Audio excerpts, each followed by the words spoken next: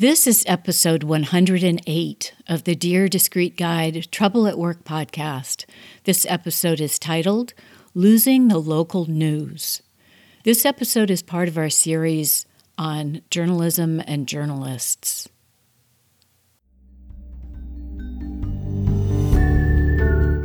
Hello, everybody. Welcome to Dear Discreet Guide Trouble at Work, where we talk about work, working, and how to make work better. If it's work-related, we're on it. Who knew talking about work would be this much fun? I'm Jennifer Crittenden, a former CFO and host of the show, and thank you for joining our quest to improve our workplaces. Let's do this.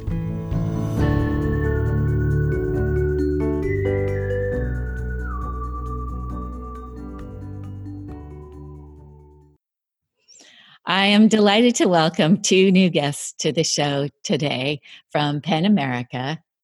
And PEN America is a nonprofit organization that works to defend and celebrate free expression in the United States and worldwide through the advancement of literature and human rights.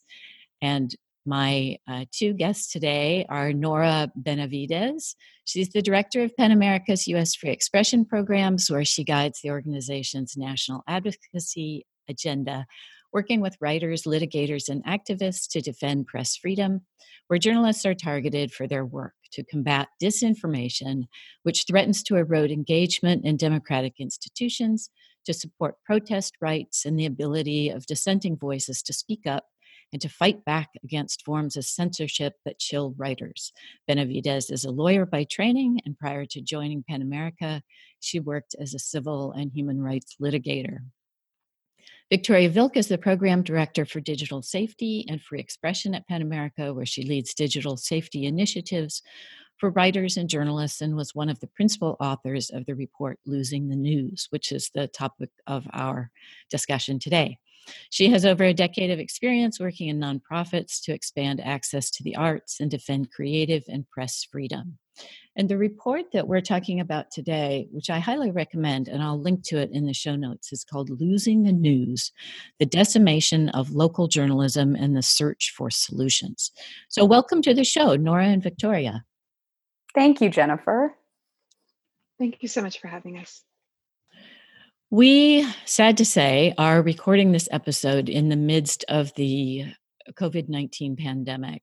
And maybe you'd start off for us to talk a little bit about the distinction between local coverage and national coverage. Sure. Well, Jennifer, just thank you so much again for having us. We're really excited to have this conversation. And I think it's a very surreal moment that we are all in right now. Feels like it. Oh, it's very weird. I mean, I don't know about you, but even just being digital is a surreal transition. But as we're seeing, the coronavirus play out, especially in the United States, one of the actually really interesting side effects is the way people are turning to news. They're turning to their local outlets, national outlets, and they're looking to, I think, receive some kind of guidance, whether it's, to be educated and informed about the health aspects and sort of science behind what's going on, how they might be needing to adapt their attitudes and behaviors in light of coronavirus and whatever our local community leaders are implementing for public safety. And one of the interesting side effects now in all of this is how newsrooms are pivoting, and they've been tremendous. We have seen, outlets, I think really rightly so, taking down their paywalls so that people can have free and immediate access to information and reporting in their communities. And it's really commendable. I mean, I think from the outset, we need to acknowledge that we already have been in a crisis where the local news ecosystem is suffering. But with the cancellation of events, with the postponement of activities around various communities in the United States, all of the ad revenue from those events is now dwindling, which means that one of the financial support systems that those local outlets were receiving, they're not getting anymore. And so it just sort of brings home that, we're already seeing an economically struggling landscape for reporters and for local outlets. But this is now compounding that problem as they are just being decimated by the lack of advertising revenue. And so a few things are happening which just sort of ground us in this moment that I think, news outlets are really suffering, and they're suffering in just new ways. I mean, they're closing. They are oftentimes now cutting their publication cycles, going from, let's say, reporting and publishing every week to only every other week, or going from publishing multiple times a week to only once a week. We've seen that outlets are laying off staff. I mean, it's really just sort of what was once something we classified at PEN America when we released our report as a legitimate crisis now feels like it is really honing in on something even much more troubling. And so, it's just in this moment, people need information and they need news. And so on the one hand, it's really inspiring that all of our outlets are meeting that demand and they're really putting people's health and safety first, but it is creating this absolute crisis for them financially. Well, can you give us some facts and figures about what has happened to the news between the period of 2005 and 2010, or even more recently, just to give our listeners a sense of the crisis that you're describing? Absolutely. I would say that even before the pandemic hit, the situation was pretty alarming in terms of the health and welfare of local news outlets. In the last 15 years, newspapers alone have lost almost 50% of their staff. Over 2,000 newspapers across the country, local newspapers, have closed. Of the 7,000 or so that are still around, at least 1,000 could be called ghost papers. In other words, they've been so damaged by cutbacks that they're producing very little original reporting. And that's because the entire industry is losing billions of dollars in ad revenue, and newspapers alone have lost $35 billion in ad revenue in the last 15 years. So the situation is pretty stark. Your report that you've written is really very impressive in terms of all the research that's included in there, and the studies, the research studies, and also some really interesting case studies. So can you give the listeners kind of an overview of what the report is comprised of? Absolutely. And thank you so much for your kind words about the report. I mean, we spent over a year talking to dozens of reporters, media experts. Wow. We basically talked to everyone and their mother about this report when we were working on it. And we sort of grew increasingly alarmed as we were working on it. We thought initially we were going to be writing about news deserts, handfuls of places in the country where there's not a single newspaper left. And then we realized as we were working on this report that this was a systemic problem that was happening in rural communities, small towns, mid-sized cities, and major metropolitan cities alike. So, the conclusion we came to is that local news really plays an indispensable role in American civic life as a trusted source of critical information and a building block for social cohesion. And we're seeing that right now during the pandemic more than ever. It's also a cornerstone for democracy, which serves as a driver for civic engagement and a watchdog for government integrity. The problem, though, is that local news is in crisis, as we've just been saying. So there's been a steady succession of outlets even before the pandemic, closing down, reporters being laid off, publication schedules cut, resources tightened. And it's because the business model for local news is basically collapsed. And what's happening now in the face of the pandemic is that it's essentially facing a mass extinction event. And that's really bad news for communities and for our democracy. There were already thousands of communities across the country with reduced access to vital information that they need. And that's about to get a lot worse. And so what we argue is that it's time to really radically rethink local journalism, not just as a commercial product, which it is, but also as a public good. And its revitalization is actually going to require concerted action from the media industry, from tech giants, philanthropists, and the government, all working in tandem, and from the public too. There are some really interesting examples in the report. As part of this series on journalists and journalism, I interviewed New York beat reporter Michael Jaccarino, and he commented during the podcast, there are no watchers anymore, which I thought was an interesting turn of phrase. And in your report, Losing the News, you tell this really kind of shocking story about city workers' wages in Bell, California. Can you summarize that for us and how it was finally exposed? Sure. Well, I'm from Los Angeles, I have to say, and I'm so glad that you're asking this question. I think that what happened in Bell, California, it's a city right outside of Los Angeles, Okay. was really kind of jarring. And as often as we could, one of the things we tried to do with the report was spotlight what really happens in practice when there is just a dearth of coverage and all of the sort of host of things that then fall in a domino effect because of that. Yeah. In many ways, I think it really helps to bring home for people that the power of news is not some abstract concept or something that journalists and the media alone should be touting. So I'll give you a few of the very brief broad strokes of what we saw and what happened in Bell, because it goes back to 2005. Their city council held a special election back in 2005 to vote on a measure that would convert Bell into what was called a quote unquote charter city. Which sounded relatively innocuous at some level, almost nice. You might think, oh, is that a charter school or something that was protecting people? Special.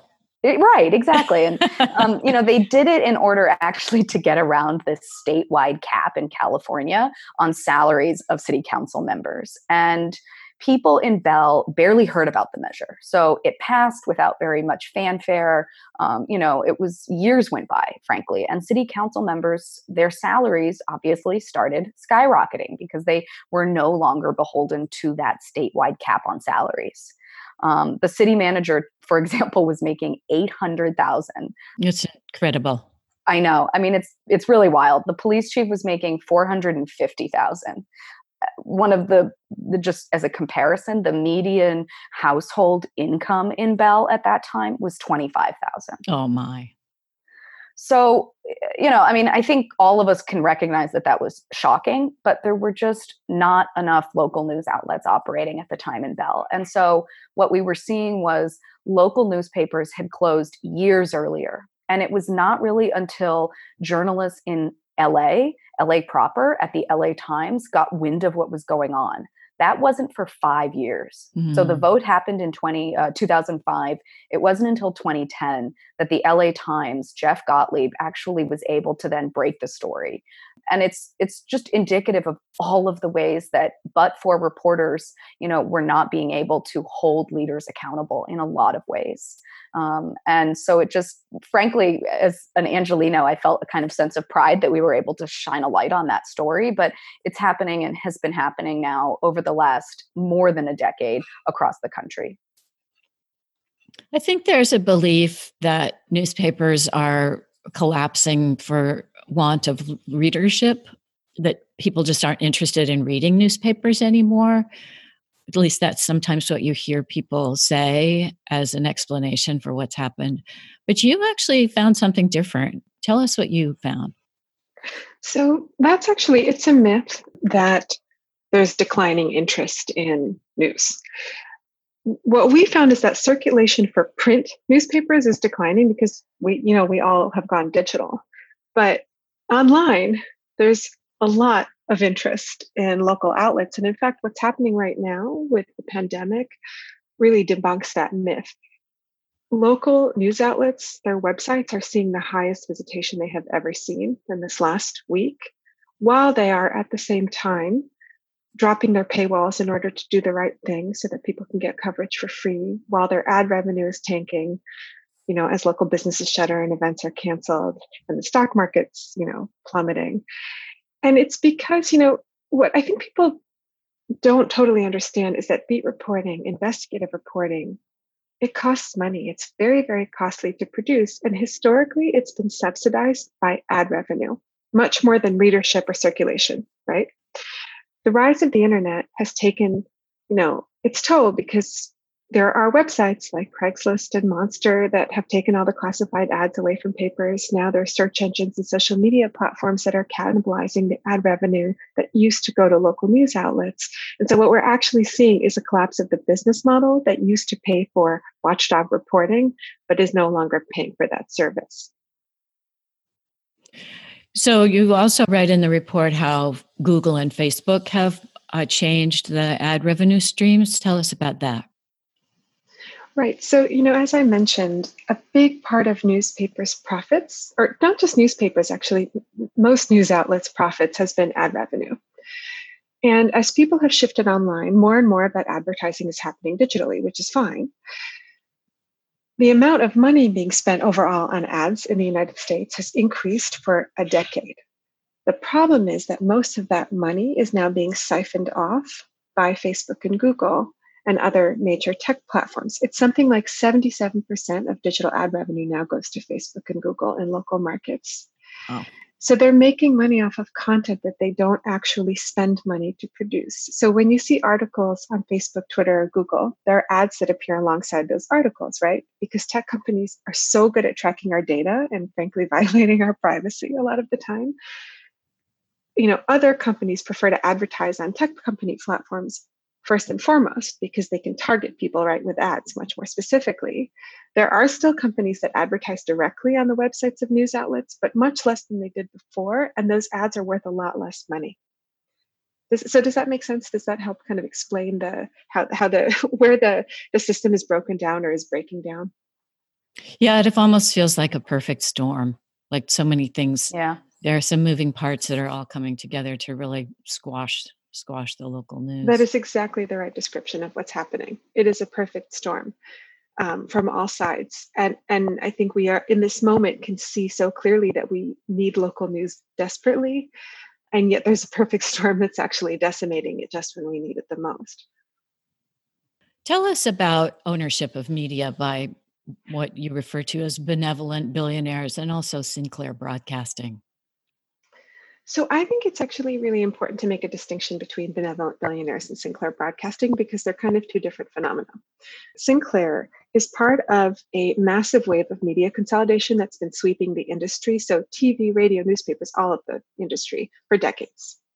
When the business model started to fall apart, media companies started to buy out local papers for bargain basement prices and really consolidate them to streamline costs. It's happening not just with Sinclair, it's happening with Gatehouse, Gannett, many other big outlets, or rather companies, conglomerates. Consolidation will often lead to coverage that's less local, less diverse, and in some cases, much more politically polarized. And Sinclair is the most egregious example of that. Sinclair is the largest owner of TV stations in the entire country. They reach over 40% of American households. And their chairman has actually said publicly, out loud, to the Trump administration that they are here to deliver the Trump administration's message. That's literally what he said. We're here to deliver your message. And one way that they did that is these segments called must runs. So in their headquarters, national headquarters, they would write these short segments, and then they would basically force local TV anchors to say the segments verbatim at the same time all across the country, which is really unsettling and creepy. And it's so people are sitting at home watching their beloved, trusted local TV anchors saying words that their TV anchors are not comfortable saying and didn't write on behalf of this, massive media company that they don't even realize owns their local TV station. So that is kind of what's happening with media consolidation. Benevolent billionaires are sort of a different part of the, landscape, and I can talk about those if you want me to, but it's kind of different things. Oh yeah, no, please do. So benevolent billionaires, it's a mixed bag, right? Because on the one hand, there have been major papers that have literally been saved from destruction by billionaires purchasing them. So the alternative right now is that either you're purchased by some massive conglomerate that then might do what Sinclair is doing. It might not, but it could. Or you're purchased by a billionaire. And we say benevolent because it's pretty difficult right now to make a profit in the news industry. It's not impossible, and there are outlets that are actually doing really well, but it's difficult and you have to invest a lot of money. And so very few billionaires want to take the risk. And those that have really helped salvage outlets like the Minneapolis Star-Tribune, the Boston Globe. There's several more. I mean, obviously, the Washington Post is a really prominent example. The San Diego Union-Tribune and the LA Times, those have all been purchased by billionaires, and those billionaires are investing a lot of money to try to keep those outlets afloat. The problem is that if you have really strong firewalls, right, ensuring editorial independence, you're in good shape. But what happens when you're a benevolent billionaire? is somebody like Sheldon Adelson and starts to meddle in the coverage of the paper and to try to keep the local paper that he bought from writing about his misdeeds, then you have a different problem. So it's, it's different kind of complicated aspects of the same larger problem, which is the failure of this business model. Yeah, the creepy is an interesting word for what for that phenomenon that we saw at some point. Because there was a must-run segment, somebody put together clips of all these different local news stations across the country, all saying exactly the same words, and it was very creepy. It was petrifying. Yeah. Yeah, it did make you feel like it didn't feel like America. It did not feel like how we think of our news media in the United States. We want to think of our news media as being independent, and many of our news media actually are independent. But when you move into the must-run territory, then it's an open question, right? Yeah, I'll tell a quick story here. The place that I spend my summers is a little tiny town way up in the Eastern Sierra, and they have two, I would describe them as crappy newspapers. And one of the things I notice is that as they have gone through various struggles, particularly the one that I worked for. So I worked for a while writing little articles for them about the local news, particularly the town council meetings. And as I stopped working for them, and then they've had other problems, that news has basically disappeared. And so, I'm just really conscious of the fact that there are all these things happening at the town council level that the residents just simply don't hear about. They don't know about. And so that's just my own personal, kind of anecdotal sense of, wow, there's all this stuff happening at town council that it's just not being reported.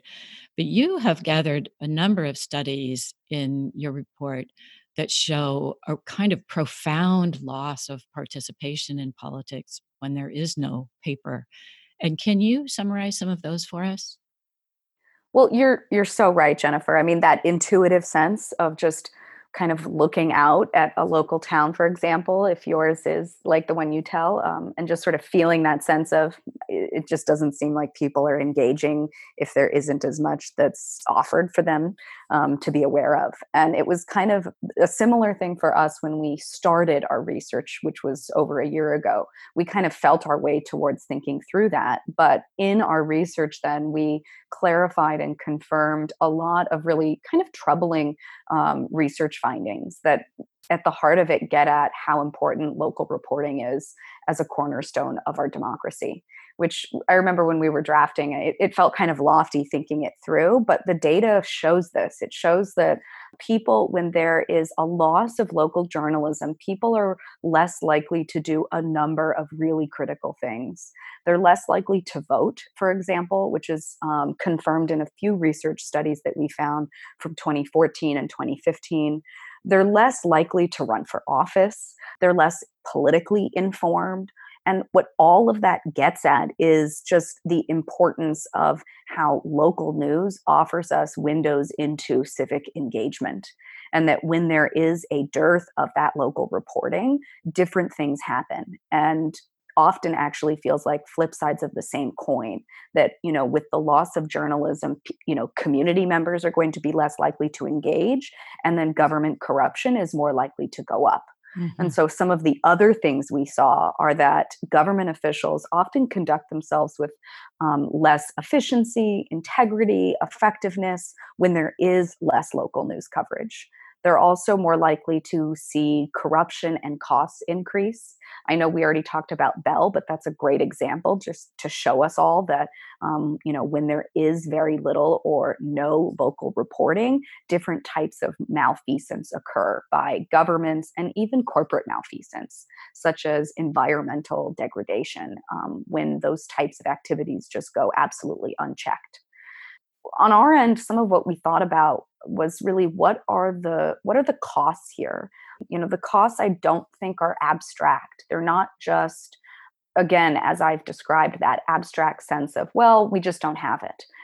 That's okay. But people are really, truly less likely to know what's happening in their communities when no one even knows when a local election is occurring. Mm-hmm. And so at the very heart of it, these things I think are actually rooted in our democracy. And so when we see on the flip side, local media being responsive, engaged, able to really connect with their communities, we actually see very tangible effects on the way then people are feeling supported and informed enough to be proactive about participating in democracy. You also found that most people are unaware of how close their local news outlets are to going under, which was also true in the little town where I spend my summers. What advice do you have for us as news consumers to protect our local news? Oh, I love that question. Victoria, you want to go ahead? Well, I was just going to say that we were actually really shocked when we realized that 70% of the American public doesn't know that their local news outlets are in trouble because, so many of us in the actual, nonprofit world and the media world have been trying to sound the alarm for a while. Mhm. And we're also seeing that people have a real appetite for news, and yet they don't know that it's in trouble. And I'll hand it over to Nora to talk about some things that folks can do right away. Well, I think I love this question because we firmly believe at PEN America that the solutions, if there are going to be any paths to recovering and supporting local news in the future, that it is not going to be a single silver bullet that one sector can work on, Mm. but that we're going to have to look at how all of us, and I really mean all of us, whether it's philanthropy, whether it's local media in what they're doing to innovate, which we probably can talk about as well, whether it's communities and stakeholders that are, all over the country, everyone is going to have to be a real hands-on, like all hands on deck for what we're facing. And so I think through, what communities think, and a lot of times they're absolutely unaware of what their local news outlet is doing, what it's going through. Frankly, in some of our work, we also know that anecdotally, people don't even know how to distinguish news. They don't even really understand the differences between reporting and investigative pieces, op-eds, research studies. There's just sort of this gulf in lack of understanding. And so one of the things is, I think it's been really wonderful in this period, which is absolutely horrible during coronavirus. But I think it's important to see how people are turning to news, which I know we already have talked about, but it's something that's very powerful because it's really bringing home that we survive and can be safe because of news and because of our local journalists. And so it makes me excited to think about the ways that communities can begin taking charge of how they consume news. And there are a few ways that I think they can do it.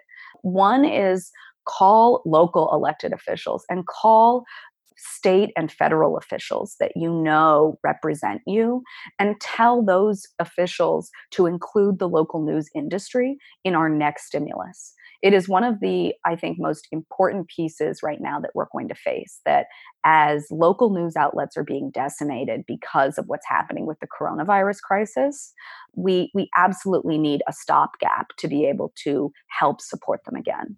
And there's already been one round of a federal stimulus package, which we all know about. I think it's being signed, I think, today, but there's going to be another round and potentially even another after that. And I think it's really critical right now that communities understand that they'll get information through their local news outlets because of those people that are in their communities continuing to do the hard work of reporting, sometimes even putting themselves and their bodies on the line and their safety. And so we're hoping to get as much support right now around this effort, advocating for local news as an element of our next stimulus. So that's, I think, probably the most important thing. And it's timely. I'm not sure by the time this airs, hopefully, fingers crossed, we will have gotten that element through for support in the stimulus. I think there are a few other things, and they're, exciting. One is for people to join membership programs for local news outlets so that they can subscribe to what their outlets are actually reporting. And then another option is to inform local outlets of the stories that need to be told. One of the things we found in our reporting and our research was the local news, quote unquote, crisis, the way it's playing out in different communities is quite varied. And sometimes there are, wonderful reporters on the front lines covering certain issues, but there are then sometimes stories that just go untold. And oftentimes that is coverage related to communities of color, minority, and other questions around equity. And it's really a powerful way that community members, if they feel they're not represented in the news, should try to engage with members of their media community. And then I have one more recommendation. I don't want to give too much of a laundry list, but I think it's really critical because this one it's a bit granular. But I will say, I think that there's a way to donate to local news outlets, which in this moment, we're all strapped. And so I think that when we come out on the other end of whatever ends up happening, there will be ways to think about and thank what our local news outlets did for us. Public media, nonprofit outlets that have been really innovating and doing tremendous programming now. Once we're on the other side of this pandemic and the crisis around coronavirus, I think we'll really see, and I hope we see, a kind of resurgence in the respect and the gratitude for what local outlets did. I can imagine that coming, particularly during this time. It's just a question of sustaining that going forward. So, yeah, thank you. I really appreciate the very concrete call to action, especially for the stimulus package. And for the second one about membership, can you explain that a little bit? I wasn't sure I quite followed that. Is that just becoming a subscriber, or why did you call it membership? Well, I'm happy to jump in there. So, one of the things we found is that local outlets across the country have really been adapting and innovating frantically and at record speed in order to survive. And the primary way that they're doing that is by trying to diversify their revenue streams so that instead of relying constantly and only on ad revenue, which is declining, that they find other streams of funding. And so some of that is coming from philanthropy, from philanthropists, from wealthy individuals, but a lot of that actually is now coming from readers. And subscriptions or memberships are a little bit different. Subscriptions are essentially you pay for the service, right? You're approaching it as a product and you're paying for the product. You pay the money, you get the coverage. Memberships are much more focused on community engagement and actually developing a two-way street between your news consumers, your readers, and your reporters. So it's almost like, I don't know, if you think about, the way that you can sign up to be a member of a public TV station or a public radio station, it's somewhere in between the donation, but one where you can actually then get special access to reporters and give them your ideas and help them participate in crowdsourced reporting projects that they're now running, et cetera. So it's like much more focused on engagement. So I see those things as being somewhat different. Yes, that makes sense. Now, where I live, most of the time near San Diego, there are several, I guess you would call them neighborhood or sort of suburb papers that are owned by the San Diego Union Tribune. And just judging by how thick they are and how many people seem to be writing for them, they seem to be thriving. Is that a model that can work? So I'm really glad you mentioned the San Diego Union Tribune. Nora and I have a special place in our hearts for the San Diego Union Tribune. We've done a lot of work with them. PEN America has over the years. It's a really wonderful paper. I can't speak to the details of how the local papers are connected to the larger paper, the San Diego Union Tribune. But what I can say is that we found that one of the most important, if not the most important factor determining the survival of the local paper was to have a dedicated owner who was willing to invest major money into diversifying revenue streams for that outlet. And so the Los Angeles Times and the San Diego Union Tribune and all the papers that are kind of connected are owned by a billionaire inventor and investor, Patrick Soon-Shiong. And we're seeing the same thing happening with the New York Times, the Boston Globe, the Minneapolis Star Tribune. Those are all papers that are owned either by billionaires or by family media dynasties.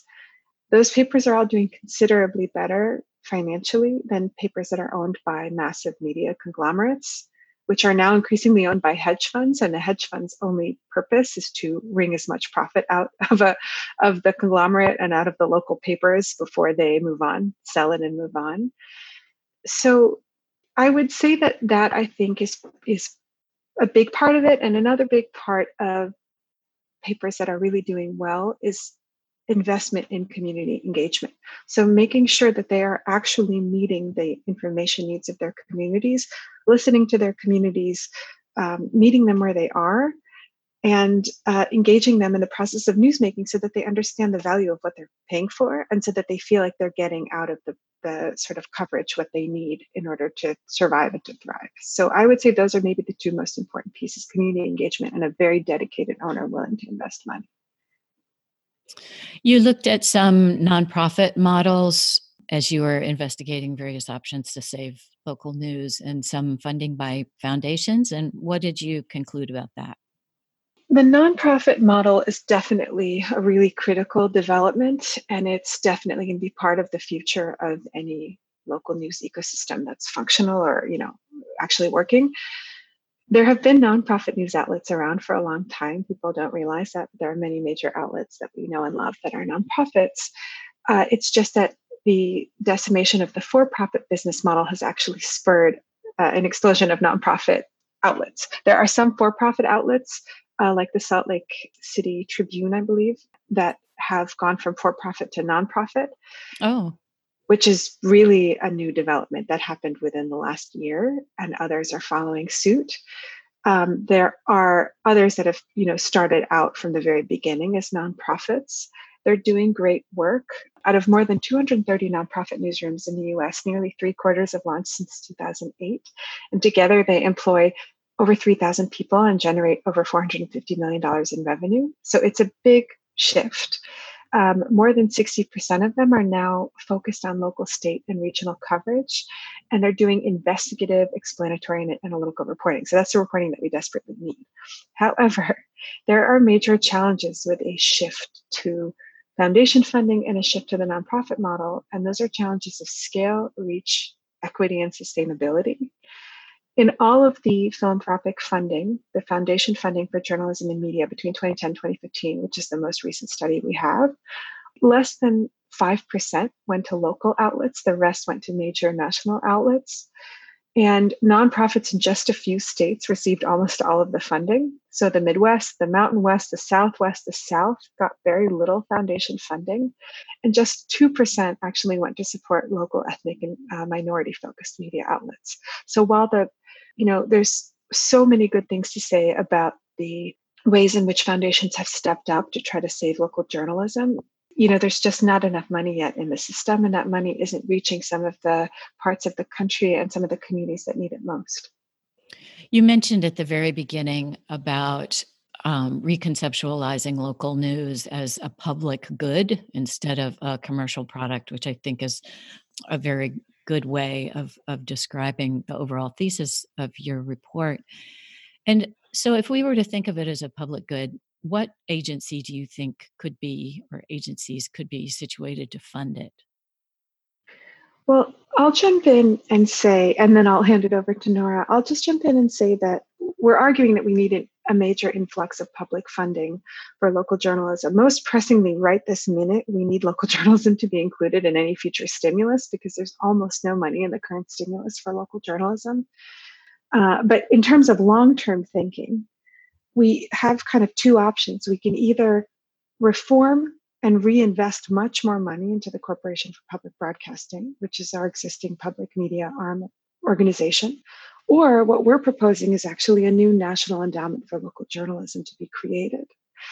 And I'll hand it over to Nora to talk about how some of that might be, thought through. Sure.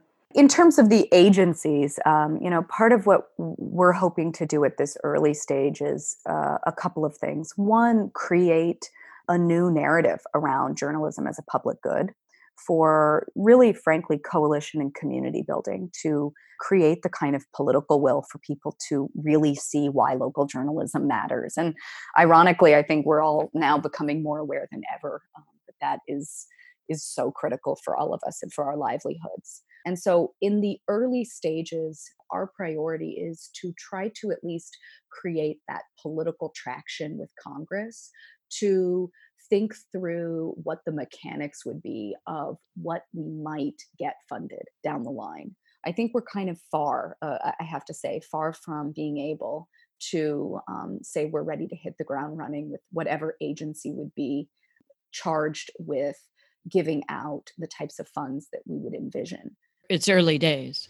It is. And when I say early, I don't mean mean we're a decade away because that's far too long, but I think we're at least a year away, maybe a couple. And Mhm. so in the meantime, what we've envisioned is a commission that should at least begin and be tasked with investigating, sort of with the help and the leadership of actual local news media leaders and experts from our research community and our nonprofit and civil society communities, for them to be charged with being able to think through what a mechanism could look like with enough safeguards and what we call these guardrails to provide Congress the kind of path towards feeling comfortable with creating a public funding option.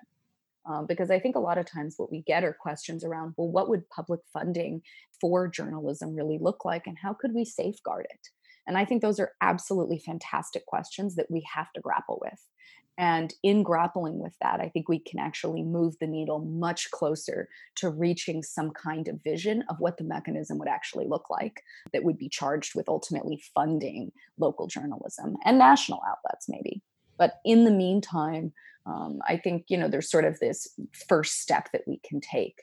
And so we're very excited about moving that work forward. I have to say there have been tremendous efforts across the country from ground, local and grassroots organizations and policy advocates to think through how can we make something to envision local news as a public good, something that's palatable and even widely supported.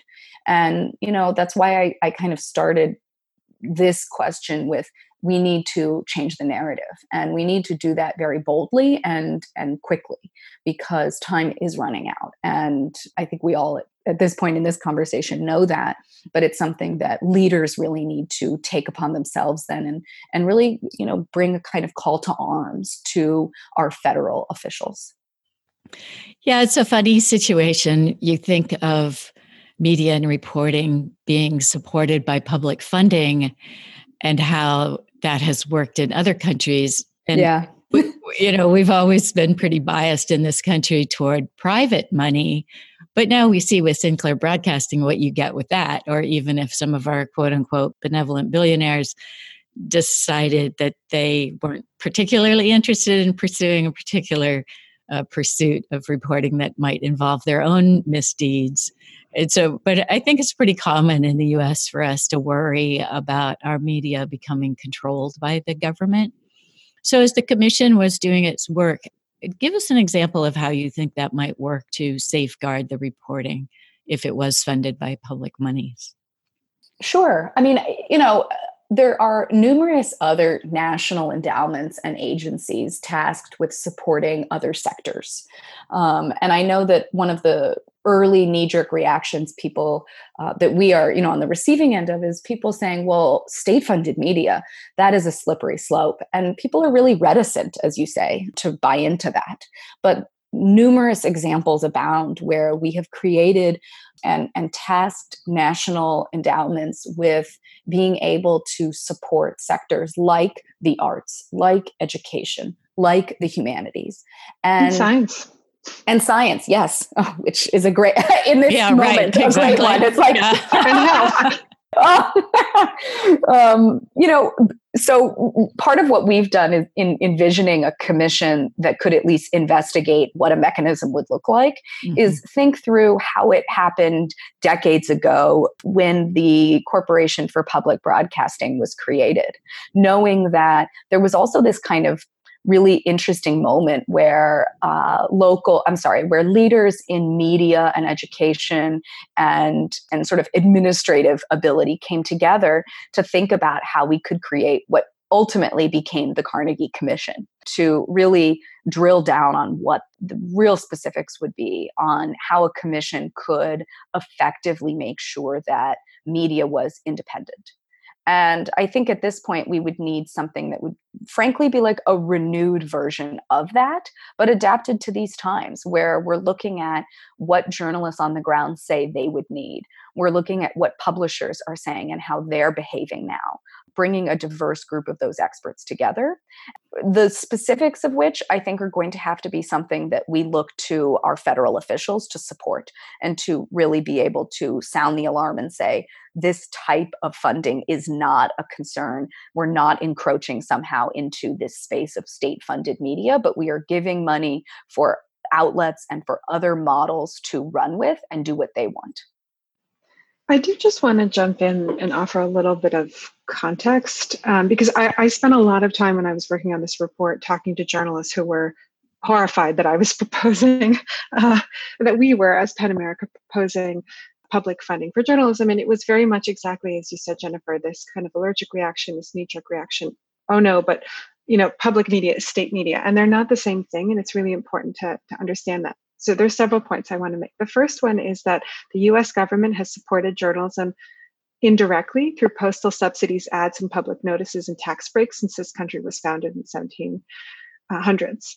And then we've funded directly through the Corporation for Public Broadcasting since the 1960s. And people consistently in this country say that the most trusted news outlet in the country is, NPR and PBS. Mm-hmm. There are 36 US states that support public media. Mm-hmm. The other thing to keep in mind is that the 5 countries that are consistently ranked highest on press freedom indices, like Freedom House's annual, index of press freedom, are Norway, the Netherlands, Sweden, Belgium, and Denmark. Those are also the 5 countries that heavily subsidize their news media more than any other countries in the world. The US right now is ranked in the 30s on the press freedom lists, unfortunately, despite all of our private support for journalism. Right. And the other thing I'd say is that we actually fund public media at a rate that's something like 30 times less compared to other developing democracies per person, just to give you a sense of scale. So I think that we're a free expression organization. We fervently believe in the importance of keeping government off of the backs of journalists and newsrooms. But we're just saying that it has been done elsewhere successfully. And if we're going to try it here in the States, we have to do exactly what Nora is saying. We have to have a commission that really thinks through mechanically how to put up firewalls between public funding and actual editorial. But that's already happening in newsrooms in relation to private funds. So those mechanisms exist already. There was an interesting article in the New York Times about the Seattle Times and their coverage of COVID-19.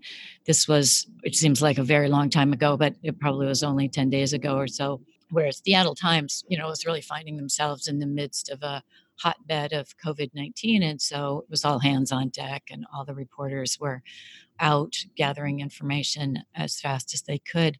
So it was kind of an interesting article that we had a national press covering more local media. I don't know if you had a chance to read it, but I was curious if you had any comments about that article and their coverage. Yeah, I absolutely read that article. And that article actually is what really helped to shape our thinking about the need to include local journalism in our stimulus plans during the pandemic. Because what's happening at the Seattle Times, it's a really interesting case. So their journalists immediately slapped into gear. And they were, risking their physical safety and their well-being to get out there and report and to cover, working all hours, trying to juggle working remotely just like the rest of us are, or actually going out into the field and putting themselves at risk. And they are working at half capacity compared to what they were several years ago. Just like the rest of the local papers across the country, they have lost about 50% of their staff in recent years. And so they're doing all of this amazing stuff, but with way fewer staff. And it's playing out, across the country. And I think what's amazing about the Seattle Times is that they're one of the outlets that have done the most impressive and innovative stuff in terms of diversifying their revenue streams. They're a model in the industry for how you can push back against the local news crisis and find other places to make money in order to keep your work afloat. And they're still at half staff. And they have been speaking, pretty publicly about the fact that they're deeply concerned about what's going to happen to their finances right now. So if they're in that pickle, imagine what's happening to other outlets across the country. And I was really thrilled that the New York Times, which is an outlet that's essentially a national outlet, held up the work, raised the work up of a regional outlet in such a clear way, because we need, as Nora said, to change the narrative about the value of local journalism right now as an essential public service. I know things look really bleak, especially right in the middle of a pandemic. What bright spots do you see potentially in the future, especially after another recession? I'm happy to jump in. I feel strangely invigorated by what I'm seeing right now from our journalist colleagues, and I think there is sort of a history, not even on the local news crisis aspect, but on the larger issue of press freedom, what news means in the United States. I think people have vacillated between either apathy or distrust.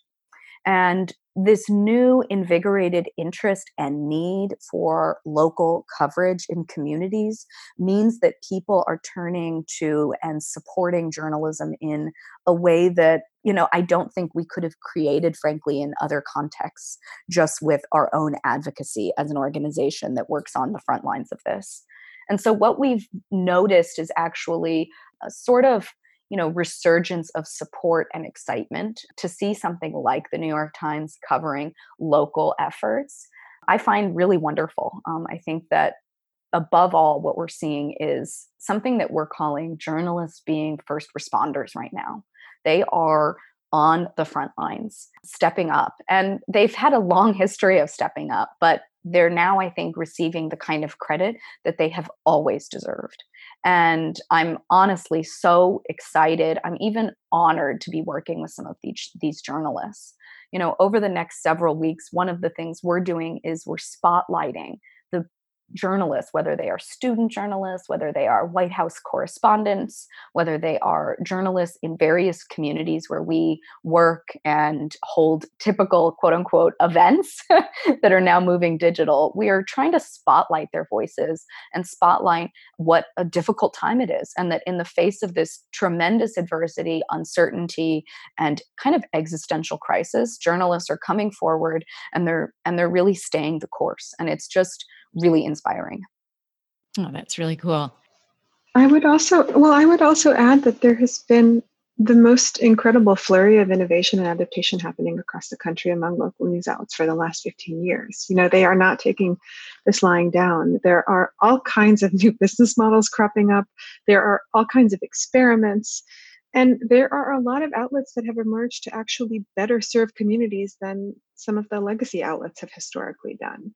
So the issue isn't so much the will, like the will is there. The issue is that there's just not enough money in the wider system.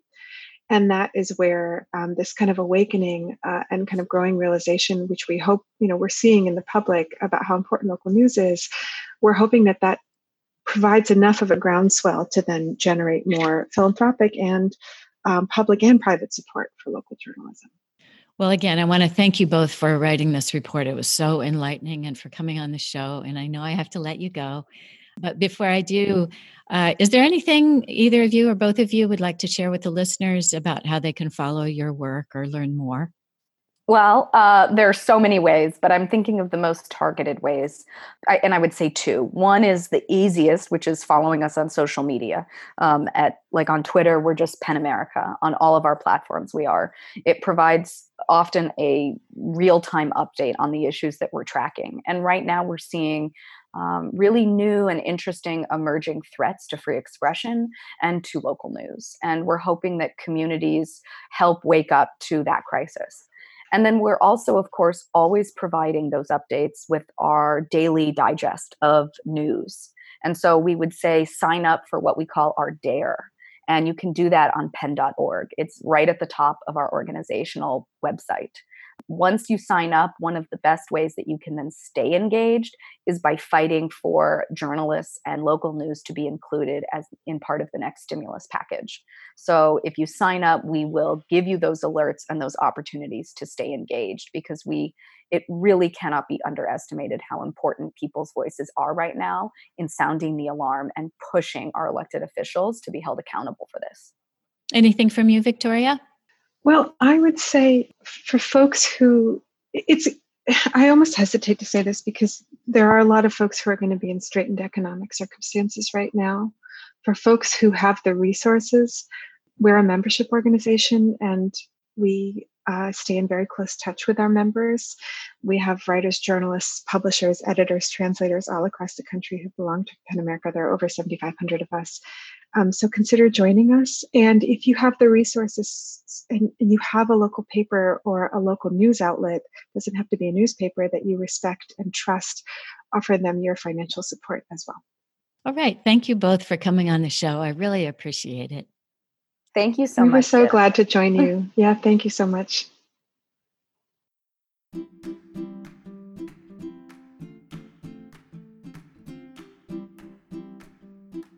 That's it, everybody. You've made it through another episode of Dear Discreet Guide, Trouble at Work. During the pandemic, we'll be changing our format in honor of those who are quarantined or working on the front lines. We'll put out shorter shows on a daily or near daily basis early in the morning to start your day on a positive and interesting note. We'll be considering work-related issues relevant while COVID-19 is impacting the world. If you have a question or a comment or a message for our listeners, please get in touch. We'd love to hear from you. You can reach us through the website, discreetguide.com, DISCREET, where you can also find other resources about working better together. Thank you for joining my quest to improve our workplaces, our work lives, and our lives in general. And thanks for listening. We look forward to returning to our old format when the world has returned to a more normal state. In the meantime, please hang in there, stay safe, and know that I care about you.